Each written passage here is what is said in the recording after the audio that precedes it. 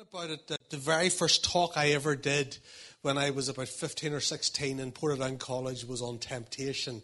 And it's one of those things when you're 16, it's very real and very obvious in your life as the hormones are bouncing around your body. And it's one of those things when you're 16, you also think by the time you get old and turn 40 that you'll have dealt with.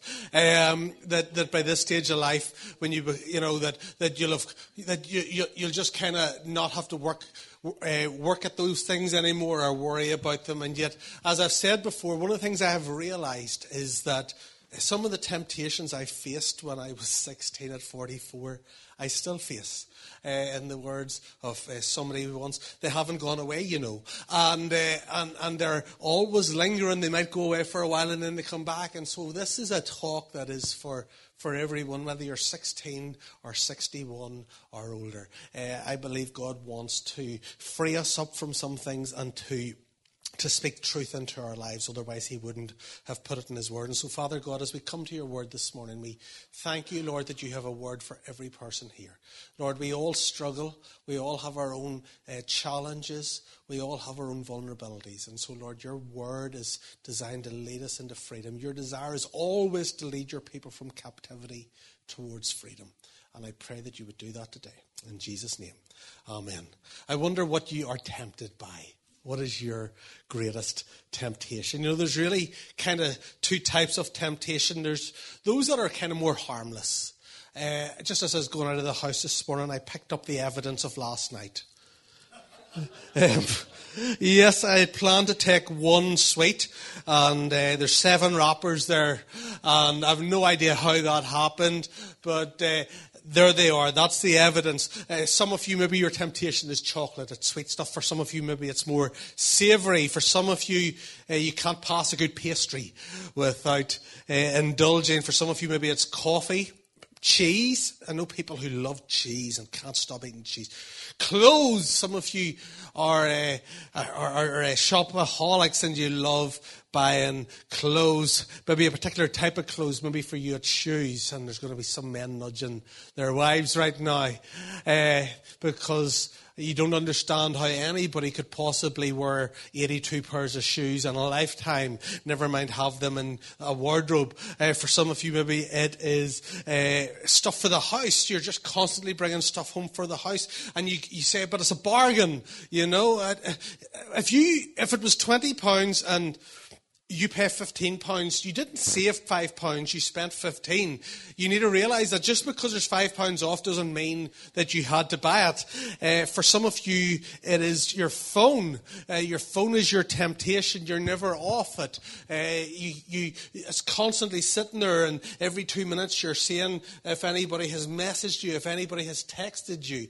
And if you were to take your phone away from you for a few hours, you would feel like you'd lost a limb. That's some of the more sort of innocent temptations. And then there's the more serious or sinister ones, you know. Things like being tempted by substances like drugs or alcohol.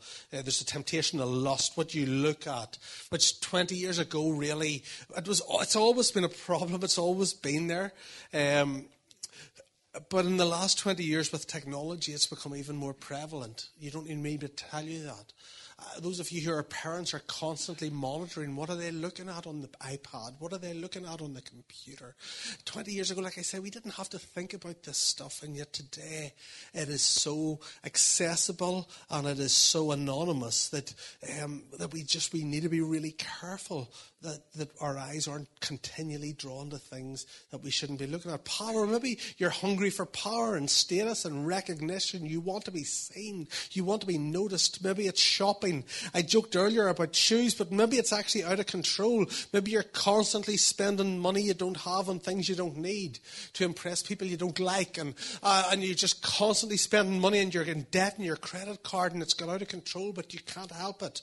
You always want more. I heard a story about a poor country pastor who was going through his debit card statement and noticed that there was a bill or there'd been a payment for £250 for a dress dress in a local clothes shop, and he was furious. He went to his wife and he said, how could you do that? How could you spend £250 on that dress? And she said, I don't know, I'm sorry. I was standing in the shop and I was looking at the dress and I was looking at it, and then I decided, I'll just try it on. It'll do no harm. And it was like the devil was whispering to me, you look really great in that dress. You should buy it. And her husband said to her, you know what we do when the devil tempts us? We say, get thee behind me, Satan. And she said, I did that, but I heard him whisper, it looks good from back here as well. We all face temptations in different ways. And Jesus taught us to pray this: lead us not into temptation, but deliver us from the evil one. Lead us not into temptation. And those two lines go together. But 2 weeks ago when I was talking about thy kingdom come, I talked about the kingdom of darkness and Satan's ultimate destiny and destruction. And I don't want to spend too much time on that today. I really want us to think about temptation. Lead us not into temptation. God, lead me not into temptation. Have you ever thought about that? That seems strange to me. Because you're saying, God, don't lead me somewhere that I know you would never actually lead me. God would never lead you into temptation. So why do you pray, lead me not into temptation, lead us not into temptation, when it's actually against the nature and the character and will of God to ever lead you into temptation? How do I know that? Because the Bible tells us so. James 1:13, it says, when tempted, no one should say, God is tempting me. For God cannot be tempted by evil, nor does he tempt anyone. So temptation in your life never comes from God. So what does this line of the prayer mean, and why would Jesus teach us to pray it? In Greek, the word for temptation is this: it's peirasmos. Peirasmos, and I know you all love a wee bit of Greek on a Sunday morning. Peirasmos. But it's the exact same word that's also used for temptation, test, and trial. Temptation, test, and trial are all peirasmos. And it means to prove the quality or worth of something through adversity. It's to put something under pressure to see if it's really authentic. You would peirasmos a painting. You would peirasmos maybe a vase or some piece of art. If you found gold, you'd put it under pressure to see if it's the real deal or to see if it's fake. So let me ask you this: does God sometimes test us? Yes. We see that throughout Scripture, that God sometimes tests us. We see it with Abraham, that God gives him the son he's longed for, Isaac. And then he says, I want you to sacrifice that son. And we see that it was a test. And that through it, Abraham showed that even though the son was so important, that God was even more important to him. We see it with Israel. A few weeks ago, we looked at, when we were talking about give us this day our daily bread, we talked about how they were given the manna in the wilderness and how they were only to collect enough for that day and trust God for the next day. And this is what God says in Exodus 16:4. I will test them and see whether they follow my instructions. I will test them. I'm going to test them here. Psalm 26, the psalmist says, test me and know my heart. So the question is this: what is the difference between a test and a temptation? What's the difference between being tested and being tempted? There's two differences. The first one is this: it's the source. A test comes from God, or it just comes from life. And we'll talk about that in a minute or two. But a test comes from God, or just as we go through life. Whereas a temptation, the source of it is either the devil, the evil one, or our own evil desires. So that's the difference in source. The purpose is also different. When God tests us, he wants us to pass. His goal is that we would grow. His goal is to stretch us. His goal is to develop us. His goal is to progress us. His goal is to promote us. His goal is that we would pass the test. That is his desire, that he would be able to see us succeed, that we would realize that we have more in us than maybe we realize, and that we'd be able to keep moving forward in faith, that we would trust him through the test and come out the other side successful. When Satan tempts us, the goal is that we would fall and fail. The goal is that we would ruin our lives. The goal is not to take us forward, but to move us backwards or to keep us stuck. The goal is that we would make a mess of things. And that's what it says in John 10:10, that the thief comes to steal, kill, and destroy. That's the devil's purpose for your life. You know, let's be honest, how many of us like tests? I don't like tests. I occasionally still have the odd nightmare, and maybe there's something prophetic in it, I don't know, but I have the odd nightmare about going into school and facing a test that I haven't prepared for. I did okay at school, but I hated exams. I especially hated studying for exams. And you were always trying to figure out what was going to be on the paper beforehand, because you didn't want to study the whole year or 2 years of work. So you were hoping that if you got past papers, maybe from GCSEs, or if you could somehow convince your teacher to tell you what was going to be, that you could only study enough just for the exam so that you wouldn't have to learn everything. And within a few minutes of going in, you would know whether or not you'd got it right, because you would turn over the exam paper, read the questions, and realize that you'd only be able to answer 2 of the 3 questions. And the third one, you would have to write the only 3 things you know about the Second World War, but spend 1,500 words doing it, because you'd be bluffing your way through it. And so I don't like tests. I don't like exams. I've never enjoyed them. I mean, driving test. Who passed their driving test first time? Proud. Come on, be proud. Right, hands down. Who took 2 goes second time? You're a wee bit more ashamed there, isn't it? It's like my name's, and I'm an alcoholic. 3 times. Oh, I thought you were twice. She has lied to me for 11 years. You told me it was twice.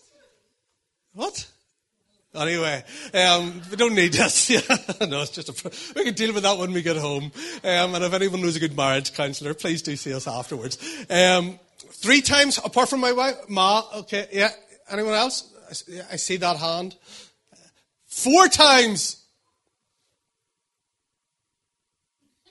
No. Nobody's going to admit that, are they? No, you were just scratching your nose there. Okay. It's like being at Wilson's auctions. You're afraid to move right now. For some of you, maybe you failed because you're a really bad driver. For others of you, it was to do with nerves. That actually you're not a bad driver just when you got there and the instructor was beside you, you just got nervous. Maybe it's in an interview, the same happens. An interview is really a test to see if you're qualified for the job. But maybe you are qualified, but you just get nervous and somebody less qualified gets it instead of you. We don't like tests. I think we're all agreed on that. You know, there's the odd geek in school who always got stressed about exams but secretly loved them. We didn't like those people. They were in the chess club. We didn't play with them. But think about this. Imagine if there was no test. Imagine if there was no driving test.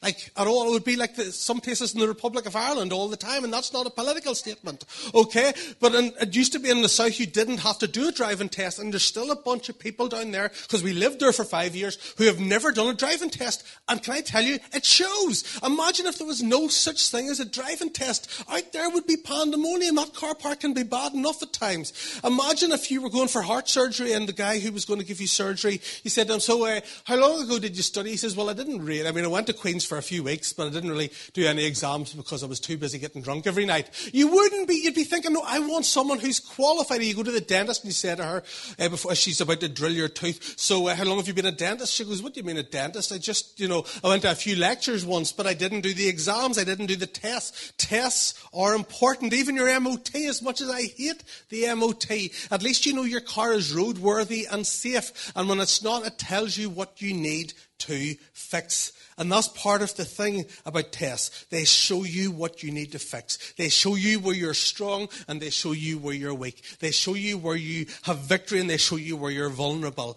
And tests are there to actually to bring out what's good and to show us where we're deficient. And life is full of tests. James 1 tells us that very clearly. Look at James 1, verses 2 and 3, and also verse 12. Consider it pure joy, my brothers and sisters, whenever you face trials of many kinds. I mean, what is he thinking here? Consider it joy when you face trials. It's very difficult to consider it joy when we face trials because we want to avoid trials. Why would we do that? Well, he tells us, funny you should ask, because you know that the testing of your faith produces perseverance. In other words, if you want to have depth and substance and stability in your life, if you want to have endurance in your life, you need to be tested.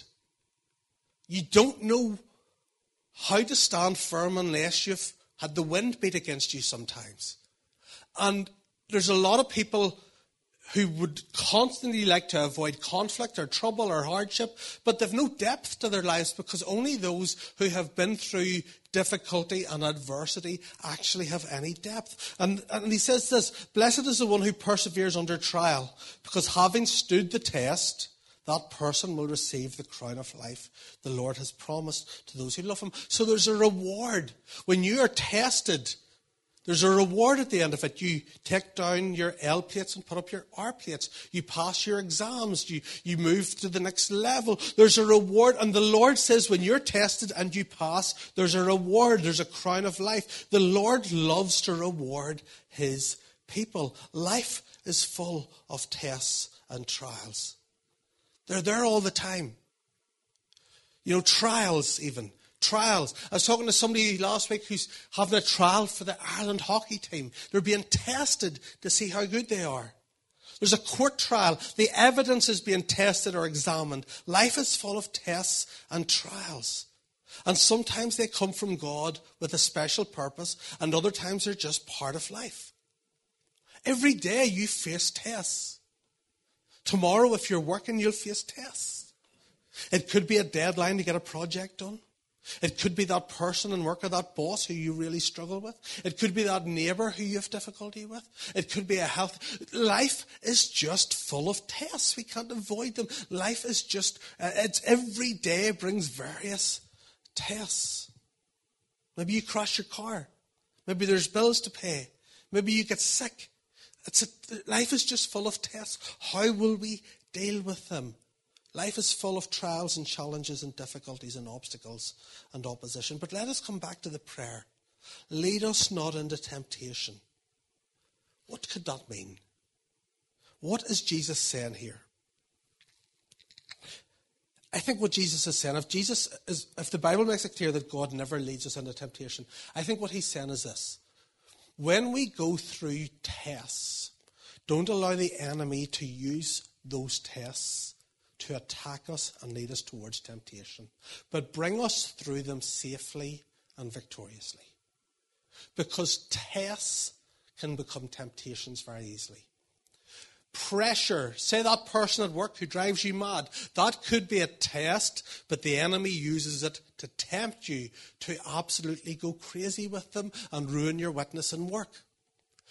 That bill is a test, but the Lord wants to use the test to see, do you trust him? But the enemy uses it to see, will you do something maybe a little bit shady to pay the bill, to earn money, to do something just slightly wrong, just manipulate the figures, just take something out of petty cash. So a test can very easily become a temptation. Don't let the test, I think Jesus is saying this, don't let the test lead us into sin, but give us the strength to pass through it, to trust in you and to come through stronger and matured. And when we go back to Genesis and Adam and Eve, we see that God gave them all the trees in the garden, said, eat from all of them, but there's only one you can't eat from. That was a test of obedience. He was testing to see, would they trust him? Would they believe him? Would they obey him? Because you can't have relationship without choice. If they were forced to love him, if they were like robots, if they had no choice but to love him, it wasn't real love. And so God tests them. He says, you can eat any tree apart from one. That's a test. But then the tempter comes along and he says, did God really say? And he puts it before them and he manipulates what God said. And it says they looked at it and it was pleasing to the eye and desirous for life. And as they began to stare at it and feed their minds on it, they were drawn towards it. They could have said no, but the more they listened to the enemy and the more they looked at it, the more they desired it and they failed. The test became a temptation which led to sin. And that's often how it happens. If you look at James 1 again, it says this in verse 14. Each person is tempted when they are dragged away by their own evil desire and enticed. When we were kids, we used to go fishing down the Ban, and we would stop on the way there and get maggots, which were kind of gross, or sometimes you'd get worms. And the purpose of maggots and worms were simply this: they were bait. You knew that the fish wanted them as food, and so you would put them on the hook, and the little fishy would come along, and he would see the shiny hook, but he would see the maggot or the worm, and he couldn't help himself. And next thing, he was a goner. It's a bit like recently in August, out our back, we had a bunch of wasps. There seemed to be this huge infestation of wasps appeared. And the kids were playing out the back, and we were trying to figure out a way to get rid of them. And Becky got this jam pot with raspberry jam at the bottom, put cling film over the top, and put little holes in it. And within a few hours, there were 20 dead wasps at the bottom of it. And for the National Society of Prevention of Cruelty to Wasps, you can talk to her later. But we would watch as these 20 dead wasps are there, but another wasp would come buzzing around, and like, you'd think they would look in and see their 20 cousins lying there and think this might not be a great idea right now. I'll maybe go somewhere else. But they would hover and hover and hover around it. And then they would settle on the jar. And you could see they were inhaling the beautiful raspberry smell. And they thought they would be the exception. They thought they would be the one who got away with it. And very soon there were 21 funerals for wasps to be had there. And we think that's crazy. A smart wasp wouldn't do that. But we do exactly the same. We look at people who ruin their lives through adultery. And we say, I would never do that. And then we all know people who we go, I could never have imagined them doing that. Because 3 years later, they're in a place they never said they would go. We know people who ruin their lives through addiction. And we say, I'd never do that. And yet we all know people who, through different steps, do it. We look at people who embezzle money from work, and we go, that's so awful. And yet, through small decisions and small choices, we end up in a place we never thought we would be. Reminds me of a story, one of my favourite stories by Mike Yaconelli, who used to speak at Summer Madness. And he talks about he was driving through the countryside in Middle America one day, and he came across a cow in the middle of the road and had to stop until the farmer came. It was a little one-lane country road, and the farmer came down to move the cow along. And Mike Yaconelli said to the farmer, how did that happen? How did your cow get lost? And the farmer said he's nibbling on a bit of green grass, and then he's nibbling on another bit of green grass, and he keeps moving. And eventually he gets to the edge of the fence, and there's a bit of green grass there. And once he's eaten that, there's maybe a bit of green grass at the other side of the fence. And he finds a hole in the fence and works his way through, and he eats the grass, and next thing he's on the road. But he said this was the line that got me. He said, cows don't intend to get lost. They just nibble their way to lostness.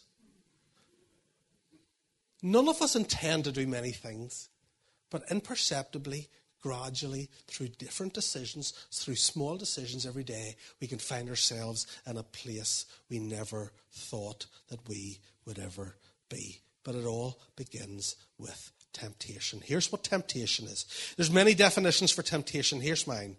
Temptation is anything that promises satisfaction at the cost of obedience to God. Temptation is anything that promises you satisfaction or fulfillment at the cost of obedience to God. Now, temptation is not sin. We need to know that, because the Bible says Jesus was tempted in every way, yet was without sin. And the reason we need to know that is sometimes we think, well, I've been tempted, so I may as well just go the whole hog. I think it was Martin Luther, the reformer, who said there's a difference between the crows flying over your head and allowing them to make a nest in your hair. Sometimes something will pop up on your phone or on your screen, and you can't help that. There's a difference between it popping up on your screen and you clicking on it. One's temptation, the other becomes sin. So temptation is not sin, but temptation is anything that promises to satisfy at the cost of obedience to God. And it always seems harmless, and it always seems innocent at the start. Because sin always overpromises and underdelivers. I used to be in sales and marketing, and our goal was always to overdeliver. How you keep a customer for life is overdelivering. They expect here, and you give them here in terms of product and service. Sin always promises this, but it gives you this. It always costs you more than you wanted to pay and takes you further than you wanted to go. When we lived in Dublin, our church was in an area with the largest heroin addiction problem in Dublin. And very often I would be sitting in my office and look through the window, and there was a graveyard that used to belong to the church but that now belonged to the city council. And I would look and I would see people out there trying to find a vein to inject heroin. And it was pitiful watching these people sometimes trying anywhere in their body to find a vein so that they could get a high.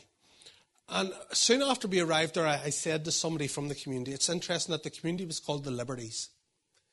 And there was anything but liberty in it. There was a whole community bound up with addiction. But I said to somebody, how did this happen? How did a whole community, because even 30 years on from the start of it, there were many people still walking around that come into church off their heads. I said, how did this begin? They said, in the late 80s, early 90s, one family brought drugs into this community. And here's what they did. They went around the kids in the area and gave them some drugs free. And they said, try this. You'll feel amazing. And because the kids got it free, they took it. And 30 years on, every family in that community has buried at least one family member. And it all began with, try this. It'll not cost you anything. And now they can't get free of it. And that's what sin does. It says, you can try this. It'll not cost you anything. It's no big deal. Sure, everybody's doing it. You know, you can try it the once. It'll be fine. Like, it's no thing. But here's the thing that we need to realize, that we don't have to give in. You don't have to give in to temptation. Just because you're tempted doesn't mean you have to give in. Even though Oscar Wilde once said this, the only way to get rid of temptation is to yield to it. But Jesus tells us to pray, lead us not into temptation. And if he tells us to pray that, then there must be a way of avoiding temptation. There must be a way of enabling us to pass faithfully and safely through the trials and tests that we face. You don't have to give in. And Jesus, or Paul says that. The Bible makes that very, very clear in 1 Corinthians 10, verse 13. Look at what it says. No temptation has overtaken you except which is common to mankind. In other words, don't think you're that special. Everyone's tempted in their own way.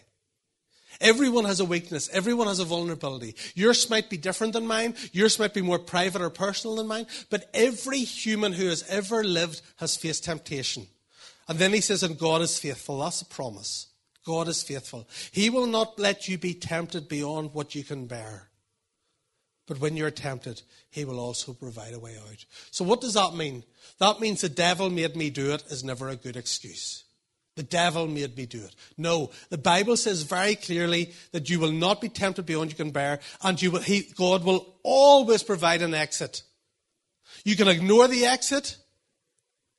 You can choose not to go near it. But every temptation you face, the Bible makes it clear that there is a way out. There's always a way that you can win.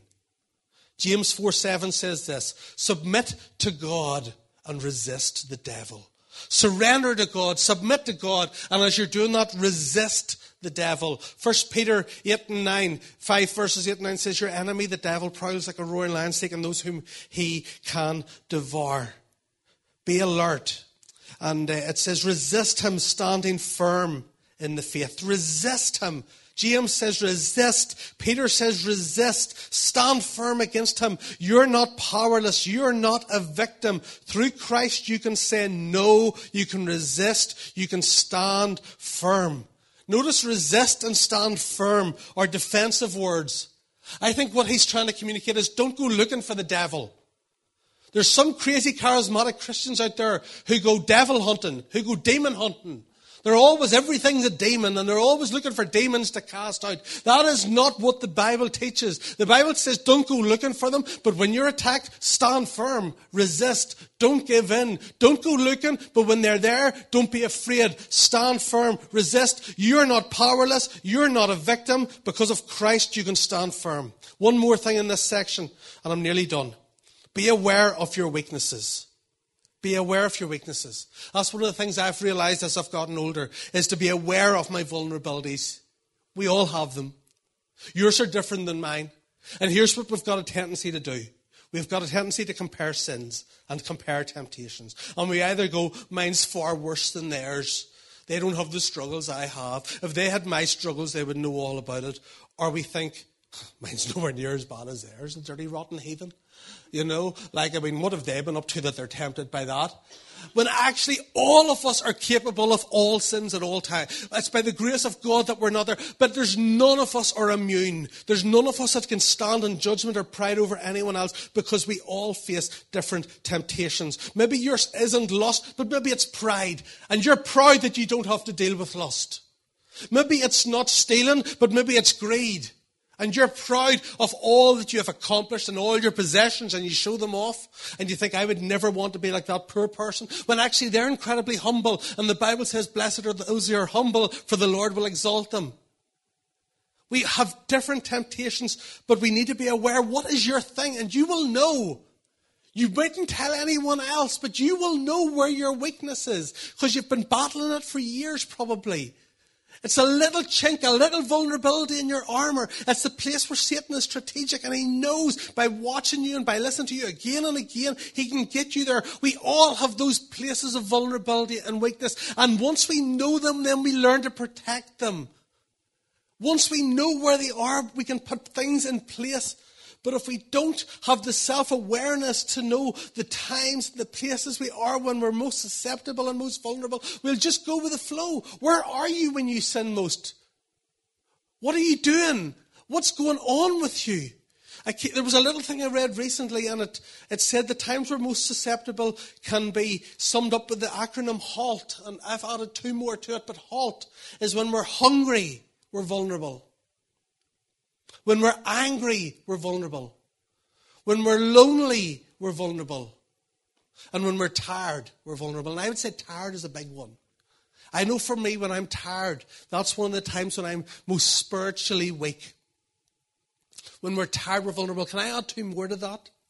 When we're hurt, we're vulnerable. When we're licking our wounds, when we feel like when we've got the short end of the stick, we're vulnerable. And the last one is this, and this again is from my own life. I've seen this, but I think it's many of us. When we're bored, we're vulnerable. The first thing God did with Adam in the garden was give him a job. Why? Because God knew particularly men need to be busy. When we read about King David, it says at the time of year when all the kings go to war, David was on the rooftop. All the kings were at war, but King David had decided to stay home. He was bored. He's on the rooftop. He looks down, and what does he see? A woman having a bath. And surprise, surprise, she's called Bathsheba, and he calls her up. And from that point onwards, David's life went downhill.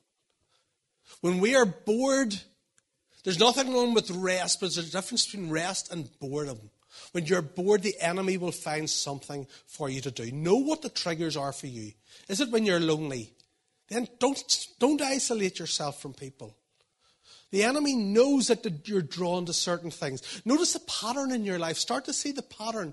When this happens, that's when I fall. When this happens, that's when I'm susceptible. When I'm around these people, that's when I end up doing silly things. And start to put things in place. And here's the lies that we tell ourselves. I deserve this. Just once. Nobody will know. It's not as bad as what others do.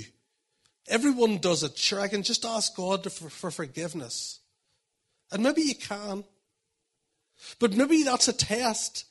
And if you fail the test, maybe God wanted to do something new in your life, wanted you to take up a new position, wanted to move you forward, wanted to progress you. And you failed the test, so you stay stuck where you are. So yes, you have his grace, you have his forgiveness. But you don't know what the consequences of that have been. The year before I went into theological college, I'd already been accepted, and I'd deferred for a year, and I was working in saving to start theological college, and I was working for Unilever as an account manager.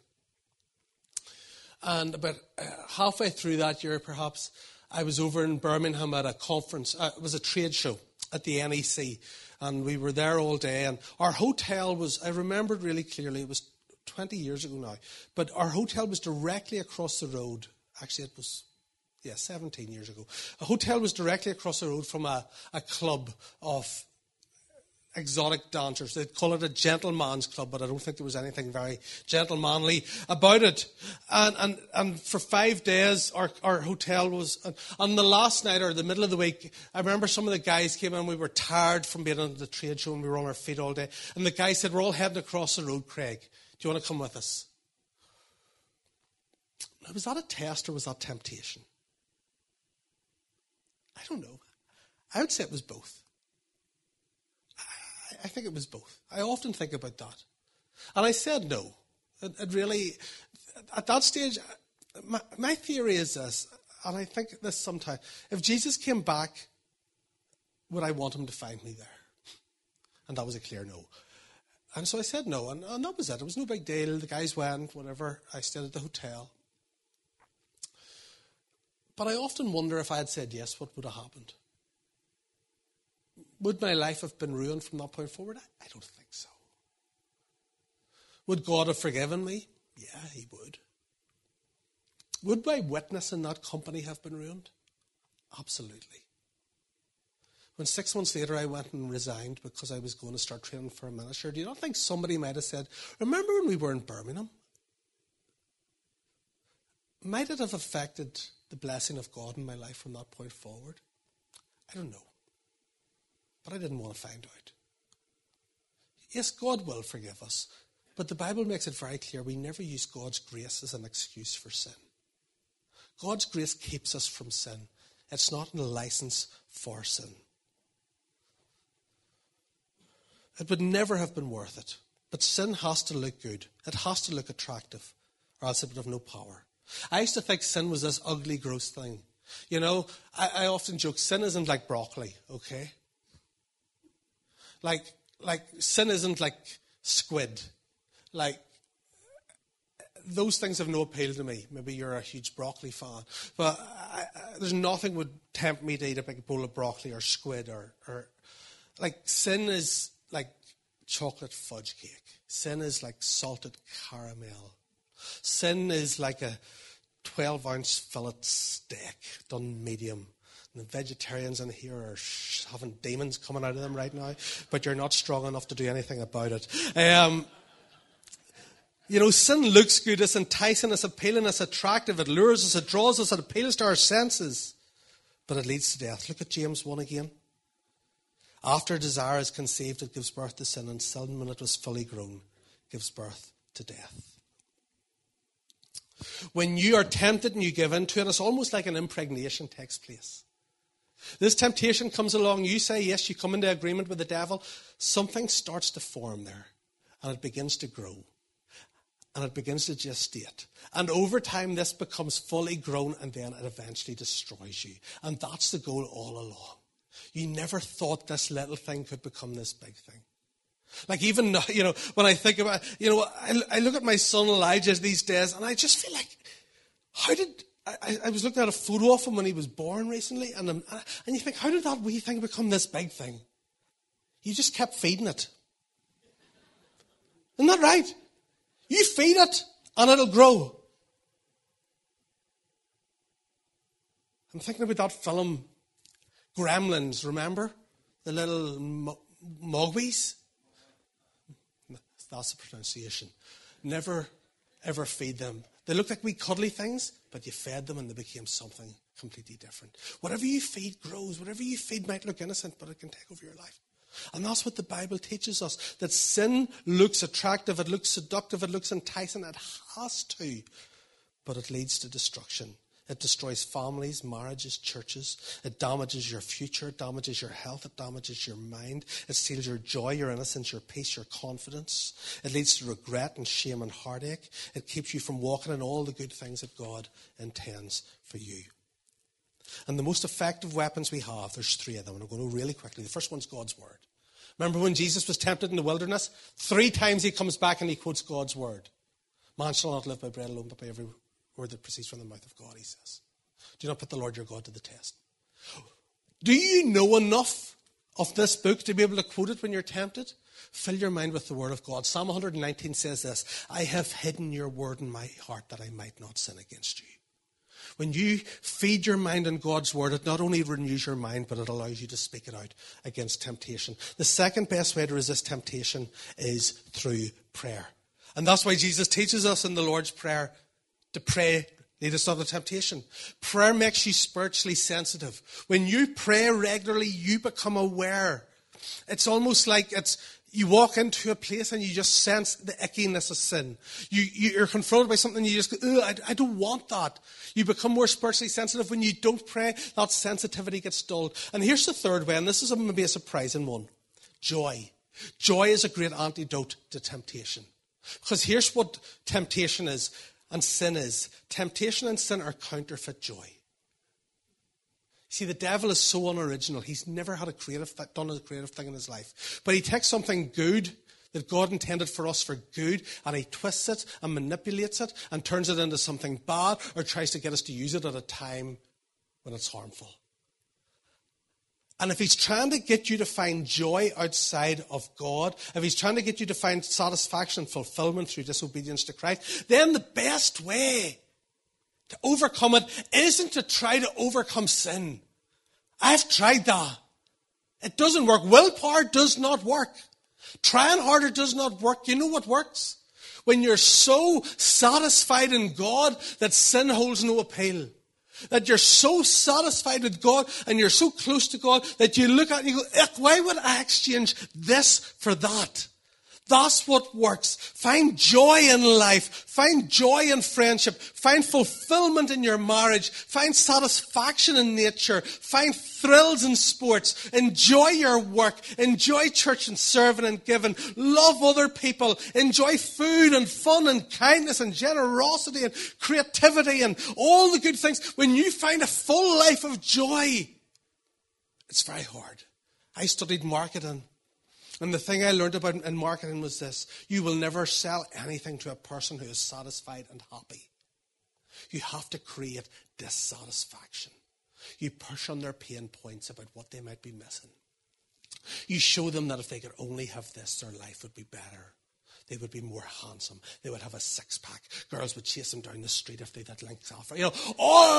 You've got to create this illusion in their minds that this will make, and that's what the enemy does. But if you're happy with your life, if you're satisfied, if you're content in God, and you find your joy and your pleasure in Him, God is most glorified in us when we're most satisfied in Him, says John Piper.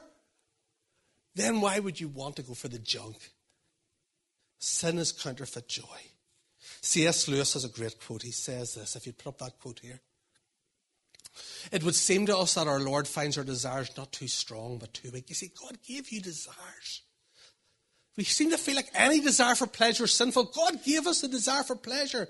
He doesn't find them too strong. He finds them too weak.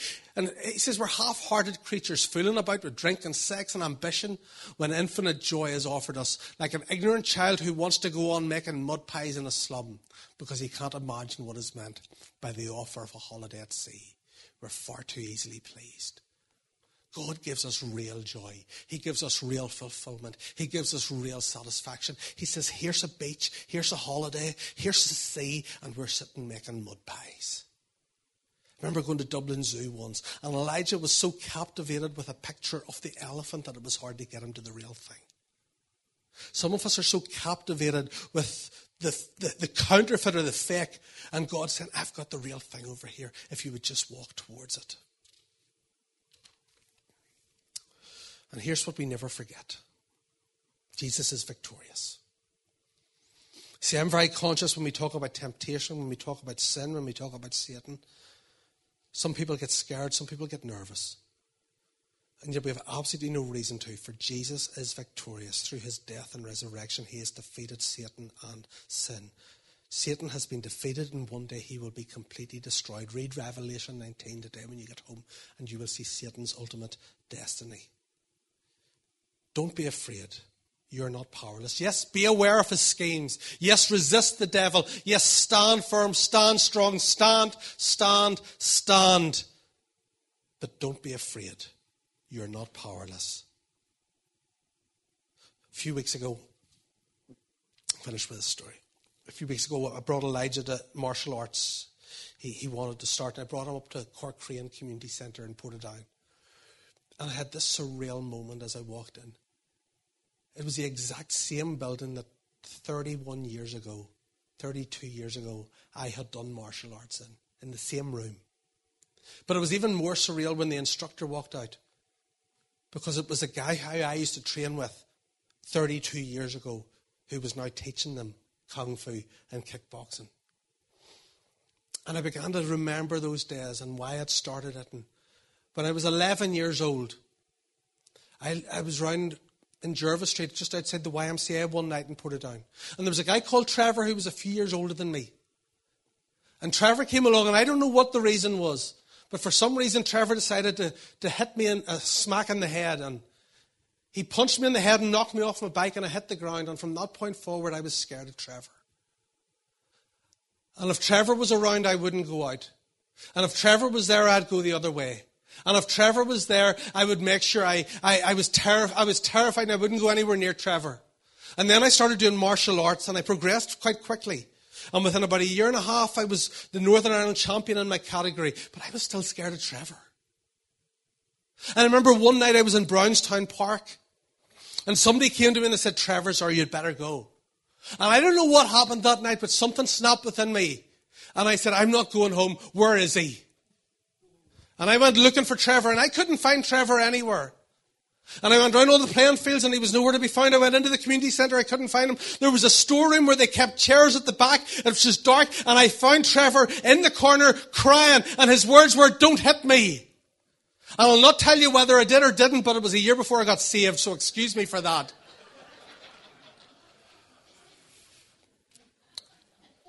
But you know what I think often? How much of my life I spent fearful and hiding in misery from someone who was afraid of me because I didn't realize the power I now had. I spent my life in fear and hiding and isolation, not enjoying the life that I was intended to live because I was fearful of someone who was afraid of me. The only power he had over me was my memory and intimidation. And I want to say to you that you're not powerless. You're not a victim. Jesus says, "All authority on heaven and earth has been given to me. Now go." He's given us his authority. And so you do not have to be afraid. You do not have to be fearful. No matter what has happened in your past, I want to say to you, you are not a victim. Do not live as a victim. We live in a victim culture. We choose not to be victims, but to be victorious through the Christ who is victorious. And we are in Christ, and he is in us. And through his victory, we have victory. Through his authority, we have authority. Through his power, we have power. And so we go out there and we are aware of the devil's schemes. We go out there and we understand where we're weak, but we do not hide in the corner. But we go out there with the power and authority of Christ to bring light to darkness, hope to hopelessness, and life where there is death in Jesus' name. Let's pray. And then we'll share.